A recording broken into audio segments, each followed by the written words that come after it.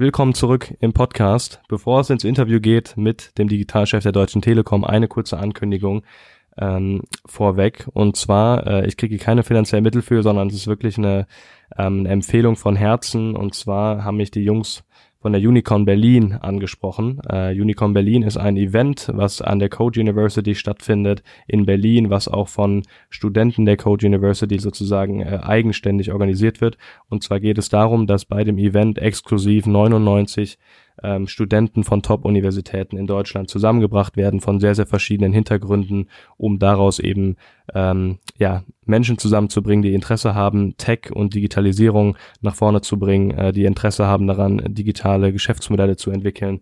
Und das ist was ich unterstützen möchte, weil ich natürlich auch in meiner Zielgruppe viele habe, die an Tech und Digitalisierung interessiert sind, genau wie ich, und eben auch an eben neuen Geschäftsmodellen. Und zwar finde ich das Event einfach super, weil eben Techies, digital interessierte Menschen zusammengebracht werden, weil Leute aus der Businesswelt zusammengebracht werden, Designer, und eben diese verschiedenen Komponenten dazu führen, dass man natürlich viele Kompetenzen in einem Raum hat, die spannende Geschäftsmodelle entwickeln. Deswegen wollte ich das an dieser Stelle empfehlen. Das Ganze geht 2 Tage lang, vom 18.01., 3 Tage sogar, vom 18.01. bis zum 20.01. Es gibt sehr, sehr viele spannende Unterstützer wie SAP, wie die Code University, wie LinkedIn, C&A, Hubert Burda Media, also viele, viele große Namen, und dementsprechend, ich pack's mal in die Shownotes für jeden, der irgendwie interessiert ist, da zu sein und sich zu bewerben. Unicon in Berlin 2019 geht's los, und genau, jetzt geht's los mit dem Podcast mit Nils Stamm. Viel, viel Spaß, und ich bin sicher, dass da ganz, ganz viel dabei ist, was man auch mitnehmen kann. Es war mir wirklich eine Freude, bei der Telekom vor Ort zu sein, mit ihm zu sprechen über die digitalen Wege der Deutschen Telekom, und die ich wirklich beeindruckend finde. Deswegen viel, viel Spaß beim Interview. Lasst uns wissen bei Twitter, LinkedIn, Instagram, Facebook und wo auch immer, dass ihr den Podcast hört und dabei seid, und viel, viel Spaß. In the trenches every day, cause I stay on my grind. If they hate, they let them make, cause they won't stop my shine. See me running to that money, I just want what's mine. No, I don't waste no time. No, I don't waste no time. Whoa, whoa, whoa, whoa, I don't waste no time. Whoa, whoa, whoa, whoa, I don't waste no time. Herzlich willkommen zurück im Feed Your Brain Podcast. Ich bin's wieder, Max, und ich sitze heute ganz in der Nähe von da, wo ich auch wohne, nämlich in Bonn, bei der Deutschen Telekom, direkt gegenüber von der Person, die sozusagen das ganze Digitalgeschäft von der Deutschen Telekom in Deutschland und darüber hinaus leitet und mitsteuert. Und dementsprechend bin ich sehr, sehr glücklich, hier zu sein, weil wir sprechen jetzt viel über Digitalisierung. Das Thema ist ein extrem wichtiges Thema in Deutschland, bei allen DAX-Konzernen sowieso, natürlich auch bei allen anderen Unternehmen. Mittelstand hat viele Herausforderungen in dem Bereich, und das ist ja auch das, worüber ich immer gerne Podcast spreche, weil viele junge Menschen natürlich haben, die irgendwie daran auch mitwirken wollen und mitwirken können. Und ich glaube, umso besser ist es, dass man mit dem Digitalchef der Deutschen Telekom auch mal sprechen darf, um auch mal zu schauen, wie die Deutsche Telekom es geschafft hat, weil ich finde, dass die Telekom eigentlich schon fast ein Vorzeigebeispiel dafür ist, wie man digitale Transformation aktiv gestalten kann und da auch die richtigen Schritte machen kann. Deswegen cool, dass du dabei bist. Nils Stamm ist der Name sozusagen hinter all dem. Deswegen schön, dass du da bist. Hi Max, ja, erstmal vielen Dank für die vielen Lorbeeren, die du hier schon verteilt hast. Da freue ich mich. Kannst immer gerne wiederkommen zu uns. Bei dem Intro, digitale Transformation, ein riesengroßes Thema, sehr breit aufgestellt. Auch eine riesen Herausforderung, auch für eine Firma wie der Telekom. Was genau möchtest du wissen? Ja, ich glaube, da gibt's wahnsinnig viel. Also ich glaube, ganz, ganz viele Dinge, die ihr gerade parallel macht, was du ja auch irgendwie alles auf dem Schirm haben musst und darfst. Vielleicht kannst du trotzdem mal so ein bisschen Schritt zurücknehmen für die jetzt seinen Namen noch nicht gehört haben. Ich glaube, Tim Höttges kennt fast jeder irgendwie meiner Zuhörer als sagen wir mal, Gesicht der Marke auch so ein bisschen im Moment. Vielleicht kannst du trotzdem mal sagen, wie lange bist du schon hier, aus welchem Bereich kommst du, warum Deutsche Telekom? Das wären, glaube ich, so spannende Fragen am Anfang. Prima. Also ich bin jetzt seit knapp 2 Jahren bei der Deutschen Telekom. Warum bin ich hier? Weil ich die letzten 18 Jahre mich ausschließlich, mit Online beziehungsweise digital befasst habe. Also ich habe zur Jahrtausendwende quasi bei einer klassischen Online-Agentur begonnen, die dann auch gleich einen Börsengang gemacht hat. Und die ganze berauschende Party damals noch in der New Economy, wie wir es genannt haben, war da sehr erfolgreich, bis dann die Insolvenz kam. wie es dann vielen quasi passiert ist, am Anfang des 21. Jahrhunderts. Hört sich schon lange her an, ist es auch schon ein bisschen. Aber im weiteren Verlauf habe ich ganz viele unterschiedliche Verantwortlichkeiten rund um digital und sehr oft in der Nähe des Telco-Geschäfts quasi betrieben. Also ich war lange Zeit bei der Web.de, habe das ganze Thema Suchmaschinen verantwortet, mit Google damals 2003, 2004, viel schon in die Welt gesetzt, weiter dann bei der O2 das E-Commerce-Geschäft damals schon das erste Mal aufgesetzt, war eine ganz große Trendwende dann dort auch schon. Im weiteren Verlauf habe ich dann viel international gearbeitet, im Mehrwertdienste-Umfeld, habe da 6, 7 verschiedene Länder quasi verantwortet, auf der B2C-Seite auch End-to-End, also von Vermarktung bis Produkt, bis Launch, bis erfolgreich machen. Und hatte dann das Vergnügen, 5 Jahre nochmal, jetzt bevor ich hier angefangen habe, bei der 1&1 zu arbeiten, bei der Mail und Media, also die Owner quasi der beiden großen Portale Web.de, GMX, die haben so 35 Millionen aktive Online-Nutzer jeden Monat. Okay. Das heißt, da habe ich sowohl die Media-Monetarisierung verantwortet und das ganze Thema Sales, CRM, New Projects, M&A-Themen. Das heißt, ich habe da einen relativ breiten Background an Themen, die mich dafür qualifiziert haben, das CDO-Mandat für die Deutsche Telekom hier anzunehmen. Was mir auch sehr, sehr hilft und jetzt auch nach 2 Jahren rückblickend auch ein sehr, sehr guter Match quasi ist. Also war eine sehr gute Entscheidung, sowohl von der Telekom, aber auch von meiner Seite, weil die Themen, die ich hier voranbringen muss, sind sehr, sehr breit und auch doch relativ, komplex. Und da hilft mir einfach schon mal sowohl beim Telco vorher gewesen zu sein, aber auch schon bei Startups und bei mittelständischen Unternehmen und das international. Was ist die Aufgabe? Digitale Transformation, habe ich eingangs schon gesagt, ist wahnsinnig komplex. Ja. Ich breche es immer gerne runter in 3, ich nenne es immer Layer, die ich quasi wirklich transformiere. Und die 3 großen Layer, die ich aktuell transformiere, sehen so aus. Der erste Teil, da geht es um das ganze Thema digitale Touchpoints. Also alles von unseren Webseiten, unseren Apps zukünftig, beziehungsweise jetzt auch aktuell, weil wir schon einige Produkte live genommen haben, gehört Voice und VR natürlich auch dazu, also die innovativen, aber ganz großen Schwerpunkt natürlich auf unser Kerngeschäft, alles das, was am digitalen Touchpoint stattfindet. Und wie ich die vor allem optimal bewirtschafte in unserem Sinne. Das heißt aus einer Umsatzperspektive und aus einer Kostenperspektive. Das fängt vorne an von der Digitalvermarktung, also wie führe ich eigentlich unsere Kunden auf unsere ganzen digitalen und nicht digitalen Oberflächen eigentlich digital zu und wie schaffe ich es quasi, das Kundenanliegen bestmöglich zu lösen, egal ob es ein Problemfall ist, der im Servicebereich anzusiedeln ist oder er ein Produkt kaufen möchte oder ein zusätzliches Produkt hinzunehmen möchte. Das nenne ich mal den ersten Layer. Ich habe das immer pragmatisch genannt Digital Touchpoint oder Digital Touchpoint Universe. Der zweite ganz große Transformationslayer, den ich parallel betreue und verantworte, ist die IT-Architektur dahingehend anzupassen. Intern oder extern? Intern wahrscheinlich. Ne? Intern. Okay. Ja. Also wir haben natürlich, wie viele größere Unternehmen, die historisch gewachsen ist, ein großes Legacy. Herausforderung, würde ich jetzt mal sagen. Die große Aufgabe ist es, wie kann ich eigentlich schneller Richtung unseren digitalen Touchpoints liefern, trotz dieser riesengroßen Altsysteme und auch vielen kleinen Systemen. Wie kriege ich da mehr Geschwindigkeit drauf? Das, wie wir es nennen, wir nennen es Decoupling. Das heißt, wir wollen wirklich auf diese Microservice-Struktur gehen, à la Amazon, à la Google, à la Spotify, wirklich der echten Onliner, die das schon lange haben. Und das bedarf es ein Decoupling unser Frontend-System von der Backend-Architektur. Ganz großes Projekt, was ich zusammen mit unseren IT-Verantwortlichen betreue und ganz, ganz stark treibe. Okay. Wie viele sind da beteiligt ungefähr, Mitarbeiter? Weil das hört sich relativ groß an. Also das ist ein Großteil der IT. Zum einen sind es natürlich im ersten Schritt die IT-Architekten gewesen, mit denen ich natürlich ganz eng zusammengearbeitet habe, um quasi die Philosophie dahinter erstmal zu teilen. Das Gute ist, wir haben relativ gute Architekten, und nicht relativ, die sind richtig gut, die auch so modern denken und dann in in den Services schon gearbeitet haben und auch Teile quasi aber wirklich immer dann auf kleinen Lösungsebenen sowas schon implementiert haben. Die große Herausforderung war, wie sieht das gesamtarchitektonisch für uns aus? Das war quasi der erste Schritt. Der zweite Schritt, wir haben natürlich dann die ganzen Systemverantwortlichen mit reingenommen und haben das in ein großes Projekt reingegossen. Und immer abhängig davon, in welcher Stufe wir gerade sind es eben mehr oder weniger Menschen. Aber es ist eine ziemlich große Aufgabe, die wir da Richtung IT haben. Das Gute ist, wir sind da auf Augenhöhe unterwegs.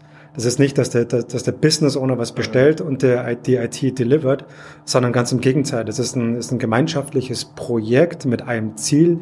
Wir wollen schneller werden und damit erfolgreicher und uns einen großen Wettbewerbsvorteil gegenüber den anderen, unseren Wettbewerbern oder Mitbewerbern quasi aufbauen. Das ist der zweite große Layer, an dem ich arbeite. Und jetzt kommt der dritte, das ist so der mich aktuell seit 6 Monaten am intensivsten beschäftigt ist, ich agilisiere die gesamte Zusammenarbeit. Das heißt, der dritte Layer ist wirklich die HR-Transformation hinzubekommen. Und wir gehen da auf Teile des Spotify-Modells, dass wir wirklich unterschiedlichste Tribe jetzt quasi ins Leben rufen und aufbauen, um dort eine sehr hohe Agilisierungsgrad hinzubekommen in der Zusammenarbeit. Mit dem Ziel, eine cross-funktionale Zusammenarbeit hinzubekommen, um eben dort auch das, was wir aus der IT raus jetzt bekommen, was wir oben an den digitalen Touchpoint von der Marktseite brauchen, um wettbewerbsfähig zu sein, auch in der Arbeitsweise wieder widerspiegeln zu können. In der Nutshell, also 3 Layer, einmal die Touchpoints konsolidieren und optimieren. Dafür brauche ich die ganze neue IT-Architektur und Infrastruktur dafür. Und das dritte, ich brauche eine komplett agile Arbeitsmodell da drauf. Und das sind so der tagesfüllende Job quasi als CDO bei der Telekom Deutschland. Ja, das hört sich nicht mal tagesfüllend an, glaube ich, sondern das hört sich schon eher nach einem Tag an, der länger als 24 Stunden ist. Also ich glaube, das sind drei Riesenprojekte. Also ich glaube, angefangen damit, dass du eigentlich die komplette Mitarbeiterschaft digital umsetzen willst. Also du willst sie ja eigentlich transformieren, wie du es so schön angesprochen hast. Und damit fängt es ja grundsätzlich erstmal an. Ich glaube, ein Riesenthema, was viele ja gerade erkennen, ist so das Thema, okay, wie viel Skillsets braucht man eigentlich für eine digitale Transformation und wie viel muss man organisationell verändern, um überhaupt eine Transformation hinzubekommen. Deswegen lass uns doch einfach mal so ein bisschen starten, um so ein bisschen die Deep Dives zu machen in die einzelnen Bereiche. Ich glaube, spannend wäre jetzt mal zu sehen, wenn wir mit Agilität vielleicht mal anfangen, wie gehst du denn da überhaupt ran? Also, weil das ist ja ein Thema, was gerade sehr, sehr viele beschäftigt, egal ob man 100 Mitarbeiter hat oder eben ein paar tausend, wie ihr es habt, digital Leute auch fit zu machen und fit eben für die Zukunft zu machen in dem Bereich. Was ist so das Wichtigste für dich? Machst du es viel über Pressearbeit? Machst du es viel über direkte Gespräche? Wie gehst du da ran? Und was ist für die Deutsche Telekom da wichtig? Also gute Frage, wie gehen wir da vor? Im ersten Schritt haben wir uns natürlich die Frage gestellt, was wollen wir eigentlich tatsächlich erreichen? Und für uns sind da ein paar Dinge sehr schnell wirklich klar geworden, was wir etablieren wollen. Und das eine heißt, das nennen wir End-to-End-Verantwortung. Wir sind ein großer Konzern, wir sind 65.000 Mitarbeiter nur in der Deutschland. In Deutschland, ne? Ja, genau. Okay. Also gesamt sind wir 220.000 Mitarbeitern. Wir in Deutschland sind gut 65.000 Mitarbeiter, machen 23 Milliarden Euro Umsatz, also schon relativ großes Konstrukt.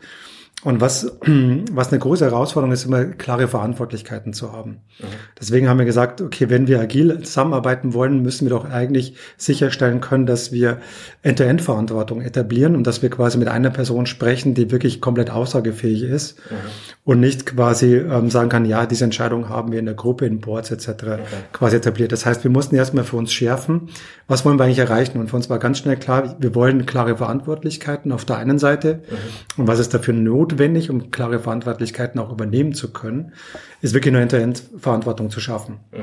Und damit konnten wir sehr schnell erstmal den Scope festlegen. Also über welche Teile der Wertschöpfungskette, die wir im Haus haben, über welche sprechen wir am Ende des Tages. Als wir die identifiziert haben, uns einige hatte ich gerade schon genannt, also von der, Vermarktungsseite bis hin wirklich zur Entwicklung und Live-Stellung und Betreuung bis Operations, haben wir uns überlegt, okay, wie können wir das eigentlich unseren Mitarbeitern, für das ja, teilweise ein Fremdwort ist.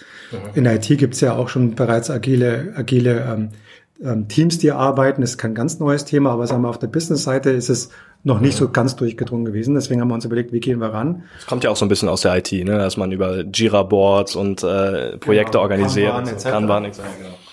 Kommt ja ein bisschen stärker aus der IT. Das heißt, wir haben uns im zweiten Schritt, nachdem wir wussten, was wollen wir denn eigentlich erreichen, haben uns überlegt, wie ist denn eigentlich unsere Zielgruppe, mit wem müssen wir eigentlich sprechen, um das wirklich erfolgreich aufzusetzen. Da war ganz, ganz schnell klar, die IT müssen wir davon gar nicht begeistern. Die sind quasi total auf dem Weg und schon sehr weit unterwegs. Sondern wir müssen eigentlich die Business-Seite dafür begeistern. Und haben dann quasi wirklich dediziert Programme aufgesetzt und haben dem Scope gegeben, wir wollen auf der Produktseite, also wirklich im Product Delivery wollen wir komplett agil in der Zukunft arbeiten, plus das ganze Thema Digitalisierung. Das heißt, wir haben verschiedene Streams dann etabliert. Wir haben die dann auch Tribes genannt, weil wir uns stark an das Spotify-Modell quasi halten. Haben gesagt, wir wollen Produkt-Tribes und einen digitalen Tribe quasi ins Leben rufen und damit einen Rahmen schaffen, wirklich in die agile Arbeitsweise zu kommen. Und haben dann Schritt für Schritt angefangen, welche Kompetenzen, welche Rollen, welche Verantwortlichkeiten, mit welchen Zielen sollten eigentlich in so ein Konstrukt rein, damit sie wirklich die Verantwortung für ein Thema, Mobilfunk oder die Telekom.de als Webseite beispielsweise bedient, in diese Teams reinzubringen. Haben wir die Leute identifiziert. Wir haben zusätzlich uns Unterstützung geholt, gerade ganz stark durch agile Coaches und die Scrum Master. Externe dann oder habt ihr intern viel aufgebaut? Weil es gibt ja auch viele, die Scrum Master intern aufbauen, oder wie seid ihr reingegangen? Wir haben einen guten Mix. Okay. Allein dadurch, dass wir quasi relativ breit gestartet sind, sowohl mit Produkt-Tribes als auch mit dem digitalen Tribes sind wir relativ breit reingestartet in das Thema und haben natürlich auf bestehende Kompetenzen zurückgegriffen, die uns auch wahnsinnig helfen. Und haben es natürlich angereichert durch externes Know-how. Auf der einen Seite durch die Skalierung und zweitens, um auch zusätzliches Know-how einfach mit reinzubekommen und neue Impulse zu bekommen für die Entwicklung. So, jetzt sind wir knapp 6 Monate unterwegs. Wir haben die Tribes stehen zum Teil schon fertig da. Okay. Andere befinden sich noch in der Entwicklung. Einzelne Squads sind aufgesetzt, die 100% agil quasi schon arbeiten. Wir nehmen quasi im 2-Wochen-Sprints neue dazu und etablieren tatsächlich Schritt für Schritt die neuen Teams, immer mit der Voraussetzung, ihr seid zu 100% empowered und enabled, wenn ihr startet. Zum Start bekommt ihr volle Unterstützung von den agilen Coaches, bekommt quasi auch eine anlaufende, eine Warm-up-Phase, um wirklich in die Arbeitsweise reinzukommen und dann sukzessive die Performance quasi hochzufahren. Verstehe. Und also wenn man jetzt einmal direkt reingehen würde, Thema agile Coaches, also ich stelle mir das gerade so vor, dass ihr, wie du es gerade so ein bisschen beschrieben hast, alle 2 Wochen neue Tribes aufmacht und die sozusagen Squads neue Squads aufmacht, stimmt, hast du auch gesagt, und da sozusagen wie so ein Ameisenhaufen dann durch das ganze Unternehmen gehen wollt. Was waren denn da so Herausforderungen? Weil ich glaube, das versuchen ja viele, auch gerade im Mittelstand, die jetzt irgendwie versuchen, gerade so nach einem Spotify-Modell oder auch nach irgendwie kleineren Facebook-Modellen zu arbeiten und dann digitale Teams aufzubauen. Aber oft scheitert es ja dann erstens mal an der Selektion, also welche Mitarbeiter willst du eigentlich in diesen Squads, Tribes eben haben? Und wie schaffst du es auch, dass sie sozusagen kontinuierlich über eine längere Zeit motiviert bleiben, intrinsisch auch ihre Produkte mit dem Fokus auf dem Produkt auch dann weiterzuentwickeln und aufzubauen? Wie schaffst du es da so die sagen wir mal die Mischung aus irgendwie eigener intrinsischer Motivation und exzellenter Selektion hinzubekommen? Wie gehst du daran gedanklich auch? Also das Allerwichtigste, dass, wie du es gerade sagst, dass die Mitarbeiter selbst Rieseninteresse und wirklich Bock drauf haben, in so einem Modell zu arbeiten. Ja. Das ist ja anfangs erstmal schwierig, wenn, sagen wir, die breite Masse noch nicht weiß, worüber wir eigentlich sprechen. Ja. Ein paar Experten laufen natürlich bei uns rum. Die haben wir natürlich auch als allererstes eingefangen, beziehungsweise sind wir da entgegengelaufen. Aber es sind ja nicht die wir davon überzeugen wollen, sondern wir wollen ja wirklich die breite Masse und am Ende des Tages ja jeden Mitarbeiter bei uns davon überzeugen, dass wir in einer agilen Zusammenarbeit deutlich erfolgreicher sind, als wir es vorher in sehr arbeitsteiligen Arbeitsweise waren. Das heißt, es hat extrem viel mit People Management zu tun. Deswegen haben wir erstens, ist ganz wichtig, wir haben eine sehr hohe Management-Attention auf dem Thema. Das heißt, von Vorstandsseite ist das Thema, steht es ganz oben auf der Agenda und wird auch so in die Organisation getragen. Um überhaupt mal die Awareness für das Thema zu schaffen, dass es jetzt wirklich auch für uns relevant wird und nicht nur ein Modethema aktuell ist. Das funktioniert sehr gut. Das Zweite, wir haben anfassbare Beispiele, echte Experience quasi etabliert. Wir haben mit kleinen Teams, mit Piloten angefangen, die mal gestartet sind, und das war eine bunte Mischung. Das waren nicht nur Überzeugungstäter, sondern wir haben ganz bewusst vorher entschieden, wir wollen auch Kritiker mit in diesen Teams haben, weil wir auch von den Kritikern sehr viel positives Feedback bekommen, die uns hilft, wirklich eine gesamte Organisation in so ein Mindset reinzubekommen. Weil mit den Überzeugungstätern, die können wir mal rumlaufen lassen, das tun die eh. Du musst quasi eher die Leute mitnehmen, die, sagen wir mal, neutral bis skeptisch drauf gucken und die zu bringen, einfach mal es auszuprobieren. Und das ist eigentlich der Schlüssel zum Erfolg. Diejenigen, die es wirklich ausprobiert haben, und da haben wir eine extrem hohe Erfolgsquote, sagen, wow, hätte ich nicht gedacht, dass es so viel Spaß macht am Ende des Tages. Und das Wort, was uns tatsächlich in der täglichen Arbeit aktuell begleitet, ist das Wort Spaß. Krass. Ja? Und der Spaß wird getriggert, weil die Menschen jetzt nicht mehr irgendwie doofe Antwort-E-Mails schreiben, sondern dass die beiden Menschen oder die 4 oder 5, die quasi am Thema gearbeitet haben, jetzt zusammensitzen, gemeinschaftlich an einer Idee arbeiten und in der Lage sind, in 8 oder 12 Wochen so eine Idee mindestens mal in einem kleinen Inkrement mal irgendwie live zu bringen. Und dabei lernen, wie das zu optimieren ist. Das heißt, wir haben mit Piloten gestartet, also klein gestartet, mit viel Attention, haben damit eine Sogwirkung erzeugt, weil wir sowohl die Überzeugungstäter als auch die Kritiker davon überzeugen konnten, hey, das ist eigentlich ein super Arbeitsmodell für euch. Und so haben wir quasi die kritische Masse tatsächlich erreicht. Und das sind jetzt quasi für uns auch wichtige Meinungsbilder in der Organisation, die das einfach verbreiten. Ja. Es gibt weitere natürlich größere Herausforderungen, Fragen, die quasi auch aus dem Betriebsratsgesetz quasi rauskommen, weil wir natürlich unterschiedliche Regelungen haben, die wir komplett voll berücksichtigen. Das ist auch etwas, was wir zum Beispiel unseren Sozialpartner jetzt intensiv auch quasi erklären. Und auch dort eine große Unterstützung quasi entstanden ist für das, was wir tun, weil sie merken, die Leute wollen das, die haben da richtig Spaß dran. Und am Ende des Tages haben wir ihnen erklärt, warum machen wir das? Um einfach besser sein als der Wettbewerb. Und dadurch, dass wir Marktführer sind, ist das der letzte große Trigger, dass wir an unseren eigenen Stolz, an unseren Werkstolz quasi appellieren. Wir wollen schneller sein als unsere Wettbewerber, und da sind wir heute noch nicht überall, und wir wollen es übergreifend sein. Ich finde, also um da mal kurz einzusteigen, vielleicht auch für alle Zuhörer, ich hatte ja auch schon mal Kontakt mit den Jungs in Anführungsstrichen, die bei euch das Pilotenprojekt Thema Voice auch umgesetzt haben, also die den Magenta Smart Speaker umgesetzt haben. Und da war auch so, also ich konnte schon in dem Gespräch am Telefon merken, dass es eigentlich relativ spontan war, mal zu überlegen, okay, wir können auch mal einen eigenen Sprachassistenten bauen.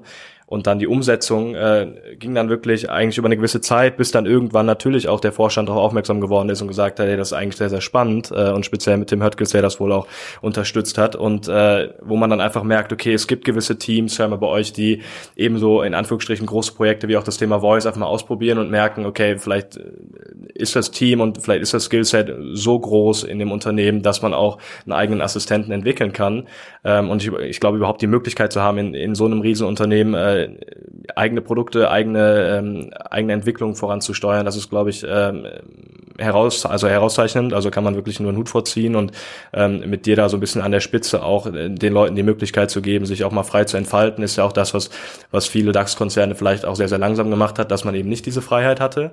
Trotzdem, um jetzt so meinen Kritiker mal rauszulassen, jetzt kommen ja bestimmt trotzdem immer wieder so die Stimmen von links und rechts, die dann sagen, ja gut, digitale Produkte hin und her, wir müssen ja trotzdem immer noch an der Kernkompetenz der Deutschen Telekom weiterarbeiten, wir müssen immer noch das Mobilfunknetz weiter voranbringen, Thema 5G ist ja auch im Moment gerade in allen Berichten zu sehen, und dass die Telekom da jetzt so den letzten Schritt machen muss.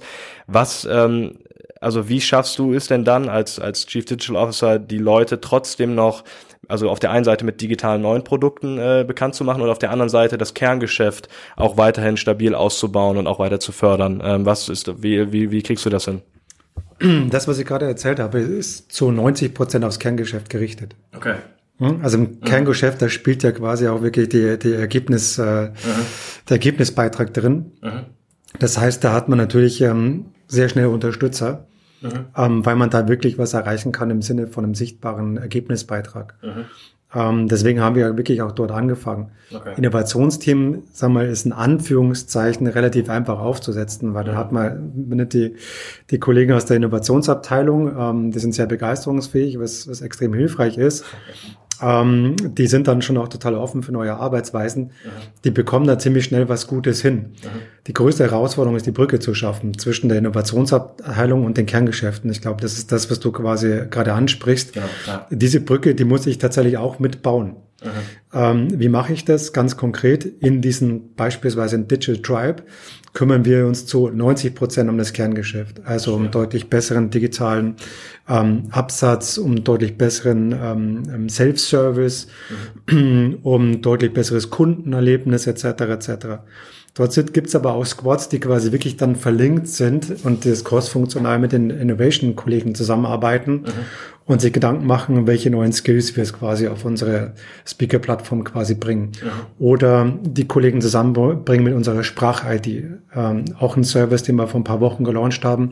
Also wenn man bei uns in der Hotline anruft, hat man die Möglichkeit, seine Stimme als Passwort zu hinterlegen. Okay, wir fragen dann quasi unsere Kunden, der liest einen Text oder er spricht einen Text vor, dann daran erkennen wir wieder die Stimme und hinterlegen das quasi sicher etc. als Passwort. Das heißt, beim nächsten Anruf muss er sich nicht nochmal komplett neu authentifizieren mit seiner Kundennummer und mit allen seinen Credentials, die er sonst erwähnen muss, sondern er kann einfach sagen, hier ist ein Stamm, ich möchte gerne meine Vertragsverlängerung heute mit dem neuen iPhone beispielsweise anstoßen und wird sofort durchgeroutet. Über Spracherkennung und spannend. Okay. So, und dann haben wir auf der anderen Seite den Sprach-ID. Das heißt, wir haben sehr viele unterschiedliche Initiativen, die beispielsweise auf Voice abzielen und da haben wir quasi einen ganz guten Hub oder eine gute Umgebung aus Tribe-Sicht geschaffen, in dem Digital Tribe vor allem, das in der Organisation zu etablieren. Sind wir da schon total 100% fertig? Nein, sind wir natürlich noch nicht. Der Teufel liegt immer im Detail. Aber was wir schaffen, ist mit dieser agilen Zusammenarbeit wirklich eine deutlich bessere Plattform zu etablieren, weil wir eine cross-funktionale Teams dort drin sind. Das heißt, da können wir quasi alle reinnehmen. Und wenn wir ihnen quasi nur die Tools geben für bestimmte Themen, um sie weiterzuentwickeln. Spannend. Also vielen Dank, dass du da mal so ein bisschen Einblick gibst, weil ich glaube, das ist das, was viele auch beschäftigt. Du hast gerade auch nochmal einen Begriff genannt, wo ich gerade mal kurz drauf eingehen will, crossfunktionale Teams. Ihr habt euch für Spotify entschieden. Gibt's ja auch viele, sowohl auf wissenschaftlicher Basis als auch aus praktischer Basis, die sagen, Spotify kann das Modell sein, muss es aber auch nicht. Es gibt viele Kritiker auch an dem Modell. Warum habt ihr euch speziell für Spotify entschieden und würdest du es für gewisse Unternehmen auch so weiterempfehlen? Wie ist dein Eindruck da bisher? Sagen wir haben ja jetzt nicht 1:1 Spotify kopiert. Ja. Also wäre ein bisschen zu einfach gewesen. Ihr habt die Magenta-Kultur schon noch mit reingebracht, ne? Absolut. Das ist die Herausforderung. Das ist die Herausforderung, die jeder für sich einzeln quasi lösen muss. Und da gibt es kein Generalprinzip, wie man da vorgehen kann. Also wir haben uns an dem Modell sehr stark orientiert. Warum? Weil wir gerade im Digital Tribe sehr stark eben an der digitalen Oberfläche agieren. Und Spotify ist einfach sehr erfolgreich, da in digitale Oberfläche ihren Kunden anzubieten, wie andere natürlich auch. Das heißt, das war schon mal sehr nah an dem, was wir eigentlich erreichen wollen. Und dahingehend haben wir das Modell auch angepasst. Also wir haben jetzt nicht ein Copy and Paste gemacht, sondern wir haben das zusammen entwickelt auf den Grundprinzipien und das ist der Methode, die quasi von Spotify rauskommt. Aber wir haben sie in wesentlichen Teilen auch angepasst. Auf unsere, sagen wir, Kultur, auf unsere Organisation und auf unsere Bedürfnisse. Spannend, okay. Also, aber du bist rückblickend jetzt so in der Zeit, wo du hier bist, extrem zufrieden damit und würdest es auch in der Hinsicht weiterempfehlen, sagen wir mal, bestimmte Modelle, die es jetzt schon in der Form gibt, zu nutzen und dann aber auch nochmal effektiv aufs eigene Unternehmen umzusetzen, oder? Also besser geht immer, ist klar. Das ist unser Anspruch, das Lernen. Deswegen kommen wir auch jeden Tag rein und lernen noch mehr dazu. Aber vom Prinzip sind wir sehr zufrieden mit dem, wie wir vorgehen. Auch mit dem Modell sind wir zufrieden. Okay. Weil die Teams, diese Squads, die dann wirklich laufen, die liefern wirklich gute Ergebnisse ab. Ergebnisse, die wir quasi am Anfang eigentlich nicht so erwartet hätten. Wir benutzen aktuell das Beispiel IKEA-Regal. Das ist beim ersten Mal dauert das IKEA-Regal, wenn man nicht viel Erfahrung drin hat, relativ lange zum Aufbauen. Das stimmt, ja. Wenn ich das IKEA-Regal das gleiche 5-mal aufgebaut habe, brauche ich nur ein Zehntel der Zeit. Und das ist wirklich das Prinzip, was wir mittlerweile haben und in der Dimension bewegen wir uns aktuell. Und je schneller wir werden, desto mehr Spaß haben wir. Ganz wichtiger Punkt, und das ist auch ein erfolgskritischer Punkt, wir müssen natürlich, sagen wir mal, die Unternehmensbereiche mit berücksichtigen, nicht agil arbeiten. Den klar vermitteln, das ist eine Arbeitsmethode, die wir ausgewählt für bestimmte Bereiche einsetzen. Das ist nicht die Generalarbeitsmethode, die wir auf die gesamte Firma anwenden wollen. Okay. dann gibt es auch keine Wertung zwischen, das ist ein agiles Team oder ein nicht agiles Team. Das ist völlig neutral. Beide sind sehr erfolgreich in dem, wie sie tun. Und wir entscheiden am Ende des Tages darüber, macht es das Team erfolgreicher, wenn sie agil arbeiten, oder sind sie erfolgreich in der Arbeitsweise, wie sie heute sind? Ja, das ist ganz wichtig. Ja. Viele versuchen immer, alles komplett die agile Soße einmal drüber zu kippen und dann ist alles gut. Das ist nicht so. Da muss man schon Einzelfallentscheidungen treffen. Und wichtig, für die Organisation klar zu machen, das ist eine andere Arbeitsmethode, in gewissen Bereichen sehr viel Sinn macht, in anderen Bereichen machen sie nicht Sinn. Da arbeiten wir weiter so, wie wir sind. Und da kommt dann quasi die Champions League. Wir müssen die beiden zusammenbringen. Und da sind wir gerade. Und da lernen wir auch, gerade, wie wir das noch besser machen können. Also es ist nicht alles Gold, was glänzt, sondern da legen wir auch eine Lernkurve hin. Das muss man auch zugeben. Das Gute ist aber, beide sind offen. Sowohl die Nicht-Agilen als die Agilen, dass wir zusammen Modelle, Methoden entwickeln, wie wir das gemeinsam im Sinne des Unternehmens weiterentwickeln können. Und das ist eigentlich das, was ich eingangs gesagt habe, die Attitude ist am Ende des Tages entscheidend. Großartig. Ich finde das toll, dass du nochmal erwähnst, dass es eben nicht nur die Soße ist, wie du es gerade genannt hast, die man einfach drüber kippt und dann hofft, dass es einfach funktioniert, weil ich glaube, das machen ja auch gerade viele im deutschen Mittelstand, glaube ich, aus meiner Sicht falsch, dass sie einfach sehr, sehr offensiv daran gehen und die Soße drüber kippen und hoffen, okay, jetzt sind wir agil, jetzt sind wir digital, jetzt haben wir neue Produkte, die daraus entstehen, aber vielleicht ist es eher rückwärts gedacht, man spricht erstmal mit den Menschen, die in den einzelnen Teams arbeiten und guckt, ob eben die Menschen überhaupt zu so einer agilen Arbeitsweise passen, und wenn ja, dann kann man es umsetzen, wenn nein, dann eben nicht. Deswegen vielen Dank, dass du da mal so ein bisschen auch nochmal das Ganze schärfst, weil ich glaube, das ist ein bedeutendes Thema. Du hast eben angesprochen IKEA-Regal, also das ist ja eigentlich ein exponentielles Wachstum. Ich kenne ja selber als jetzt fast abschließender Student, dass man mit IKEA-Regalen immer noch wieder zusammenspielt und nach ein paar Mal hat man es dann ein bisschen mehr drauf. Thema exponentielles Wachstum ist ja auch bei der Telekom ein großes Thema. Man sieht immer wieder Telekom VR, Telekom Voice. Es gibt immer so verschiedene Buzzwords, die mit euch natürlich auch mitspielen. Wie identifiziert ihr neue Geschäftsmodelle? Also wie jetzt eben VR, Voice, und was ist euer Gedanke dahinter? Weil oft ist es ja so, dass man jetzt nicht in 2-3 Jahren damit Umsatz macht, sondern es ist eher ein sehr, sehr langfristiges Projekt. Da spricht man über 10, 20, 30 Jahre. Von Board-Seite und auch von deiner Seite, welche Bedeutung haben neue digitale Themen, also gerade Innovationsthemen, und wie macht ihr da jetzt so die ersten Schritte, um auch nicht zu viel Geld zu verlieren in dem Bereich? Also wir befassen uns mit den Themen schon extrem lange. Ja. An der einen Stelle erfolgreich und an der anderen Seite nicht erfolgreich. Das gehört aber auch dazu, wenn man neue Sachen macht, weiß man erst danach, ob man erfolgreich war oder nicht. Das gehört einfach zu den Lernen mit dazu. Das heißt, wir haben eine sehr starke tatsächlich Berücksichtigung des Themas Innovation, auch schon auf Vorstandsebene. Und das hilft uns natürlich, dem Thema eine ausreichende Relevanz und auch eine entsprechende Budgetierung einfach zur Verfügung zu stellen. Dass wir Innovation als Bestandteil unseres tägliches Doing quasi verstehen. Und nicht Innovation ist ein externer Hub, wo wir jetzt quasi Trendscouting etc. machen. Das machen wir natürlich auch mit, um neue Impulse zu bekommen. Aber am Ende des Tages ist für uns wichtig, dass das keine zusätzliche esoterische Disziplin ist, sondern dass es eigentlich Bestandteil unserer täglichen Arbeit ist. Da fängt es quasi schon mal an. Das ist kein Accelerator oder Inkubator. Genau. Ist okay. Haben wir natürlich, wir haben auch Labs etc. Wir haben quasi alles, was man dafür braucht. Ja. Aber das erste ist mal Selbstverständnis, wie wollen wir das eigentlich einsetzen? Und das fängt ganz oben an, dass unsere Vorstände sehr, sehr aktiv auf dem Thema sind. Und deswegen sind wir auch schon im Thema Voice drinnen. Haben dort ein Produkt als Telekom geliefert vor unseren Wettbewerbern. Deswegen sind wir sehr stark im ganzen Thema VR, weil wir sehr früh quasi uns den Themen stellen und auch wirklich die Möglichkeit haben, viele Sachen auszuprobieren. Das ist ein Riesenvorteil unseres Unternehmens, dass wir die Freiheit bekommen, solche Dinge zu tun. Aber natürlich immer mit dem Anspruch, möglichst hohe Trefferquote zu haben, erfolgreich zu sein. Klar. Da sind wir auch noch dran, das zu optimieren, aber wir sind da sehr zuversichtlich, dass wir eine gute Chance haben. Aber also ohne da jetzt zu sehr ins Detail zu gehen, sagen wir von Zahlen her, aber wie kann man sich das so von der Bedeutung her vorstellen?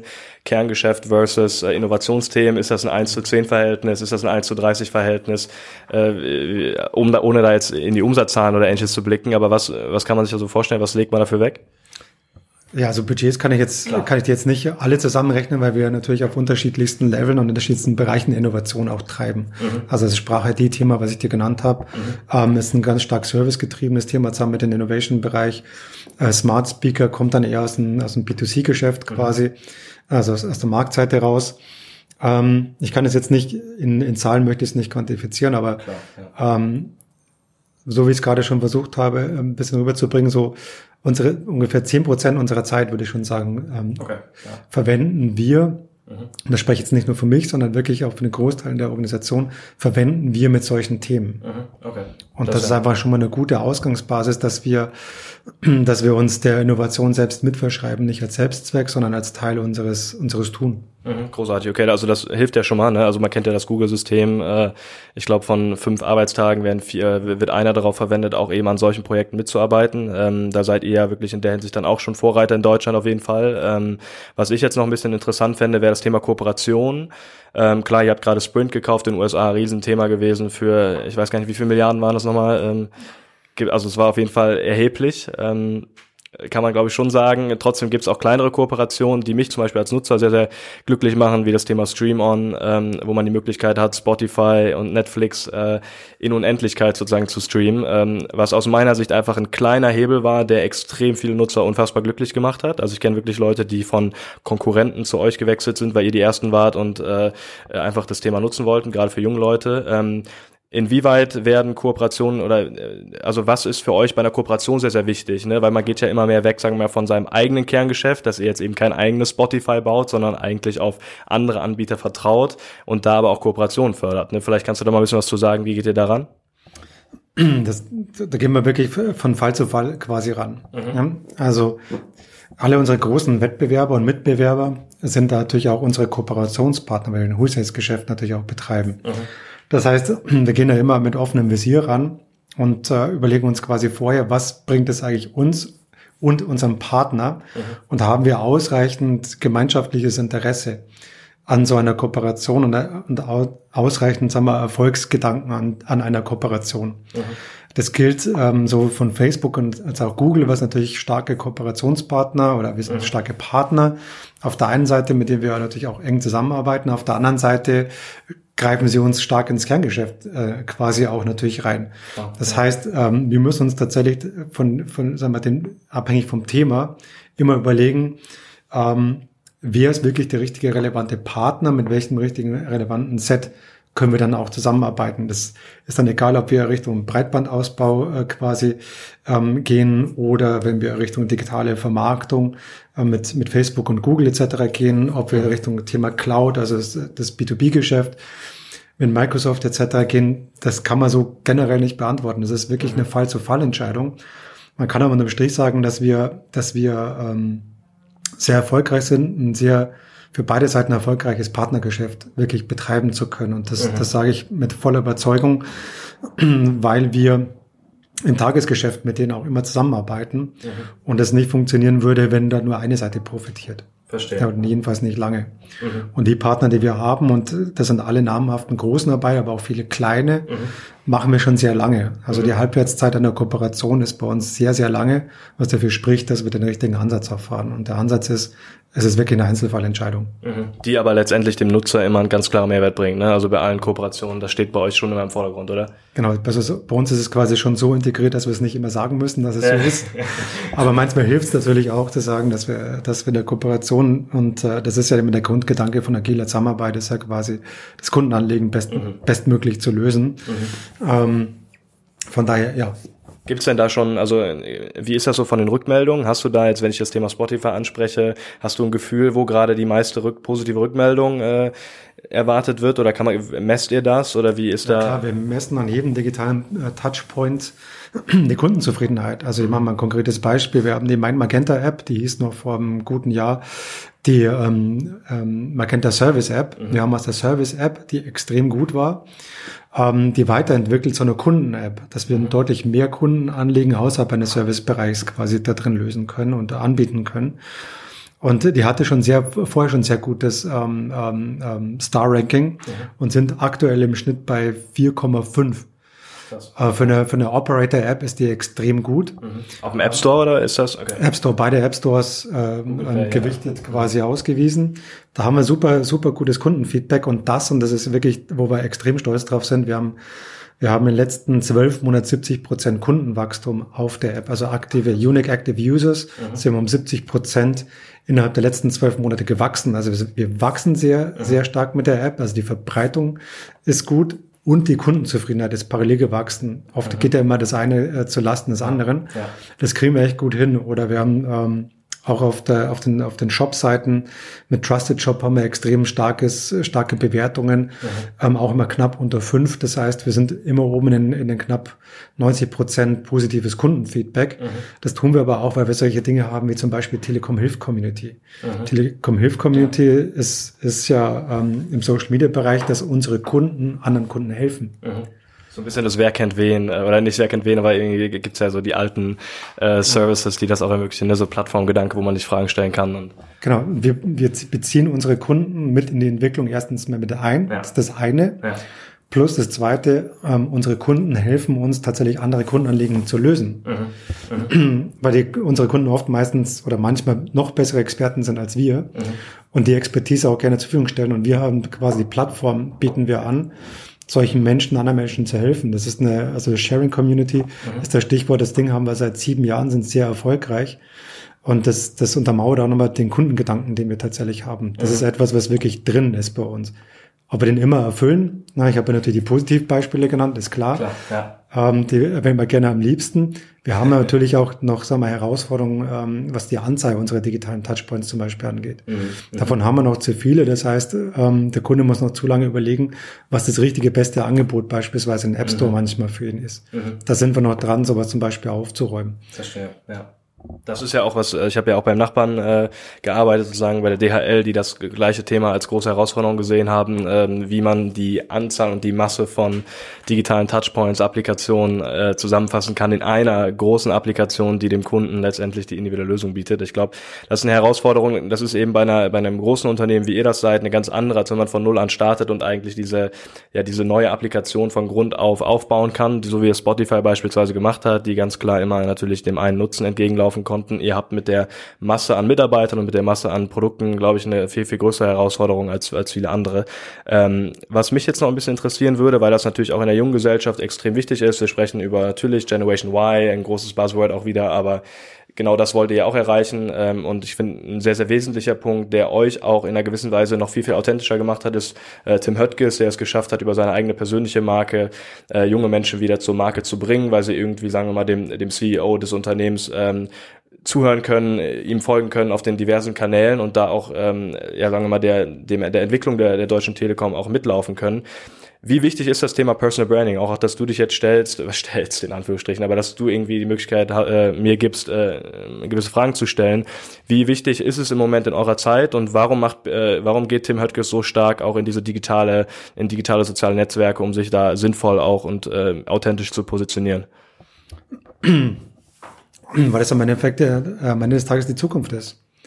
Also wir sind ein lange Jahre gewachsenes, erfolgreiches Unternehmen und uns ist völlig klar, um in der Zukunft mindestens die gleiche Position zu haben oder auch besser zu sein, und das ist unser Anspruch, immer besser zu sein, brauchen wir sagen wir nicht nur den Nachwuchs, sondern auch schon die ersten Schritte ins Arbeitsleben getan haben. Das heißt, das wird wirklich vom Vorstand selber sehr stark getrieben und ist ein Bestandteil der Gesamtorganisation. Das heißt, wir haben unterschiedlichste, sehr, sehr gute Programme, gerade den Nachwuchs zu fördern, also von Startup-Programmen, die sehr prominent sind, bis hin zu MBA quasi im Bereich digital beispielsweise zu machen. Also wir haben einfach ein super, super breites, interessantes Angebot. Warum? Weil wir quasi uns weiterentwickeln wollen und wir wollen aber nicht auf der Basis, die wir heute haben, weiterentwickeln, sondern wir brauchen offene Geister, neue DNA, innovatives Denken gemischt mit der Erfahrung, die wir heute haben. Ja. Und am Ende des Tages ist dann die Mischung, die es macht. Und man kann quasi eigentlich junge Menschen oder die meisten jungen Menschen nur dort wirklich erreichen, wo beispielsweise Tim Höttges unterwegs ist. Ne? Also da nutzt er zum Glück, und das finde ich sehr, sehr, sehr bemerkenswert, auch die richtigen Kanäle. Absolut, ja. Und das spiegelst du ja wieder, um euch tatsächlich dafür zu erreichen, weil jeder Einzelne von uns versucht es natürlich in seinem Umfeld. Aber wenn quasi die lauteste Stimme unserer Organisation in die richtigen Kanäle auch wirklich die richtigen Botschaft sendet, dann wissen wir, haben wir auch viel richtig gemacht. Absolut. Also ich glaube, es gibt keinen in Deutschland, keinen Geschäftsführer von einem DAX-Konzern, der das so hinbekommen hat. Man kennt Olli Samba ein bisschen aus der Presse, die ja auch im DAX-Bereich waren. Da waren es aber eben nicht nur positive Meldungen über ihn. Aber ich finde, die Entwicklung, die Tim Höttges da gemacht hat, extrem positiv. Kann man, glaube ich, aus einer jungen Generation nur positiv so begutachten. Ist das bewusst so gewählt, dass er sozusagen der einzige, in Anführungsstrichen, Große ist, der sich positioniert? Oder könntest du jetzt auch sagen, du baust deine eigene persönliche Marke auf, um die Telekom weiterhin authentisch zu machen in dem speziellen Nischenfeld digital? Oder ist das ausgeschlossen strategisch? Sag mal so, die Firmenphilosophie ist schon, dass wenn jemand was Positives zu berichten hat, dass er auch darüber berichtet. Also wir haben jetzt das sieht man auch in den Pressemitteilungen, jeder spricht schon für seine großen Themen, egal ob das jetzt Magenta TV ist, ob das Service ist, ob das die Telekom Deutschland ist, ob das Voice ist, da sieht man schon sehr, sehr viele unterschiedliche Stimmen der Telekom, aber das zeigt ja das Bild, was wir nach außen abgeben. Also gibt jetzt keine Guidelines, die sagt, nur Tim darf darüber sprechen, ganz im Gegenteil. Tim ist der Vorreiter und ist natürlich auch Vorbild für viele. Klar, ja. Wer noch natürlich dort auch bei uns in der Organisation eine Leadership-Rolle einnimmt, ist natürlich der John Ledger. Ach, in Amerika, ne? Mit den längeren Haaren auch. Genau. Ja, klar. Der ist natürlich der Weltmeister der Selbstinszenierung. In der positiven, aber er hat auch geschafft, in den letzten 25.000 Jahren wirklich wahnsinnig Spaß, sehr, sehr erfolgreich den Erfolg nach außen zu tragen, und da hat eine riesen Sogwirkung und da haben wir nicht nur Tim, sondern auch den John, und die beiden befruchten sich auch ganz stark an dem Bereich, und das sind keine Einzelplayer, sondern die sagen, hör zu, wir sind hier als Team erfolgreich und den Erfolg tragen wir nach außen. Das macht nicht nur ich, sondern das macht der auch wirklich erfolgreich war. Also glaubst du, es ist ein Trend, dass auch große DAX-Konzerne, die Geschäftsführer von großen DAX-Konzernen mehr dahin gehen müssen, weniger ihre Marke zu präsentieren, sondern vielleicht auch über einzelne persönliche Marken im Unternehmen zu gehen, um authentisch und, sagen wir mal, junge Leute attraktiv oder das Unternehmen für junge Leute attraktiv zu machen? Glaubst du, das ist ein positiver Trend? Ja, definitiv. Also ich kann jetzt nur aus Erfahrungen sprechen, die ich jetzt aus der Telekom und für die unterschiedlichen Telekom-Units natürlich hier kenne. Ich kenne auch natürlich andere Bereiche, wo das immer, sagen wir, ein Vorstandsauftrag ist, nach außen zu kommunizieren. Ich finde es wahnsinnig sympathisch, wie wir das machen, und anscheinend, du bist das beste Beispiel, wirkt es aus. Und am Ende des Tages ist die Wirkung entscheidend, und wenn die positiv ist, dann halte ich das für die richtige Vorgehensweise. Spricht wieder auch nicht für jeden, muss jeder, glaube ich, auch für sich selbst entscheiden. Wir können sagen, für uns ist das sehr, sehr hilfreich und unterstützt uns quasi in unserer Mission. Großartig. Vielleicht, also wir haben jetzt gerade so ein bisschen über das Thema junge Leute gesprochen, bevor wir jetzt in die letzten Q&As gehen, in die kurzen. Welche 2, 3 Skills willst du denn empfehlen für junge Leute, um jetzt so in den Digitalbereich reinzuschauen? Sagen wir mal, man wäre jetzt ein Teil deines Teams. Was gäbe es da für Skills, die man mitbringen müsste, um, sagen wir mal, Teil deines Teams zu sein? Muss man programmieren können? Muss man vorher irgendwie schon mal ein Startup gehabt haben? Was sind gerade so die 2, 3 großen Themen? Kompetenzen, Also ich bin da sehr pragmatisch, ja, und das sagt eigentlich schon alles. Man muss einfach einen sehr gesunden Menschenverstand haben und einen gewissen Pragmatismus an den Tag bringen. Das ist, glaube ich, schon mal 70% der Miete. 20% würde ich sagen, sollte jeder, das schränke ich jetzt nicht nur auf die jüngeren Leute ein, sondern wirklich für alle. Man sollte sich schon vorher mal Gedanken machen, wofür mache ich das? Also wie definiere ich denn eigentlich Erfolg? Wann funktioniert das, was ich eigentlich tue? Also ein bisschen zu schärfen, die Tätigkeiten mit dem Ergebnis zusammenzubringen. Das ist extrem hilfreich, weil das ist das am Ende des Tages, warum wir hier im Unternehmen arbeiten, dass wir nämlich einen Erfolgsbeitrag leisten. Und das sollte man sich quasi von Anfang an schon ein bisschen bewusst machen. Und nicht nur quasi reinen Aktionismus an der Stelle walten zu lassen. Das heißt, guter Pragmatismus, eine ausreichende, sagen wir mal, Zielorientierung, helfen zu 90% sind, sagen wir, den Job sehr gut zu machen. Und die letzten 10% sind unterschiedliche Skills, weil viele Sachen kann man lernen. Also auch Digitalisierung ist jetzt keine Magic, da ist einfach viel Handwerkszeug grundsätzlich dabei. Klar, ja. Und wenn man, wie gesagt, im Kopf relativ klar nach vorne ausdenkt, hilft einem das ungemein. Da muss man nicht die besten Noten im Studium gehabt haben. Das sage ich nicht, weil das bei mir so war, sondern am Ende des Tages überzeugt einen die Persönlichkeit und wie er quasi an Sachen rangeht und warum er das vor allem tut. Okay, verstehe. Ich glaube, das sind auch was oder ist auf jeden Fall was man mitnehmen kann. Jetzt so in die letzten kleinen Q&As. Nils, wenn du 3 Buchempfehlungen geben dürftest, können auch Blogartikel sein oder ein Podcast, den du hörst, dann gerne raus damit. Auch gerne wenn du in chronischer Reihenfolge, also Nummer 1 ist dein Favorite, Nummer 3. Ich bin großer Fan von Barry O'Reilly. Der kommt jetzt mit einem neuen Buch raus. Ich durfte es vorher schon lesen. Deswegen mache ich ein bisschen Werbung für ihn. Das Unlearn. Unlearn. Okay. Das Buch davor, das ist auch recht erfolgreich gewesen, ist Small Enterprise, glaube ich, heißt es. Bin den Buchtitel nicht so gut. Ich kenne meistens ja den Inhalt. Also Barry O'Reilly ist ein extrem guter Autor, der viele Methoden zusammenbringt und gute Ratschläge und Empfehlungen gibt, wie man die für sein eigenes Unternehmen anwenden kann, ohne wirklich eine Lösung quasi vorzugeben.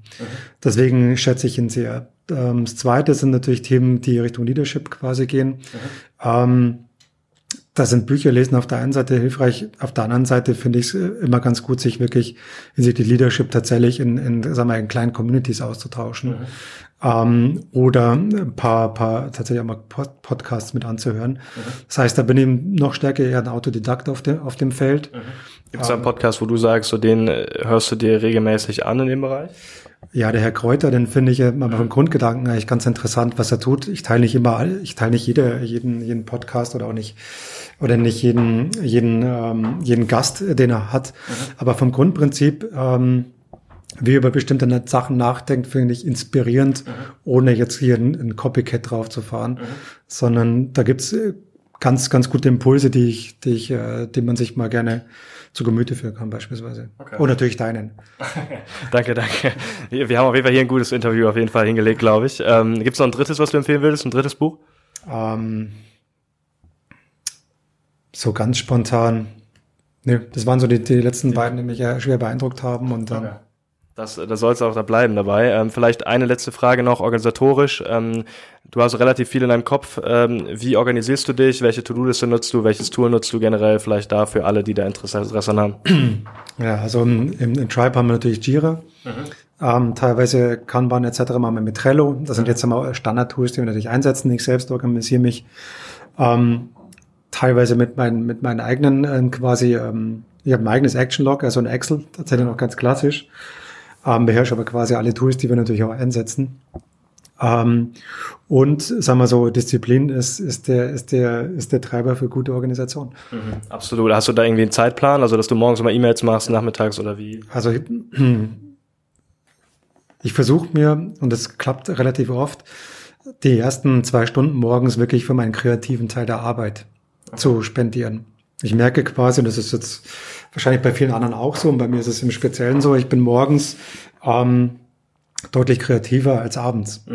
Deswegen versuche ich tatsächlich auch Termine, wo ich, Problemlösungen oder an Problemlösungen arbeite, ja wirklich tatsächlich bei mir in die Morgenstunden reinzupacken und so größere Meetings, Austauschrunden, Briefings etc. eher in den Laufe des Tages und Ende des Tages zu legen. Okay.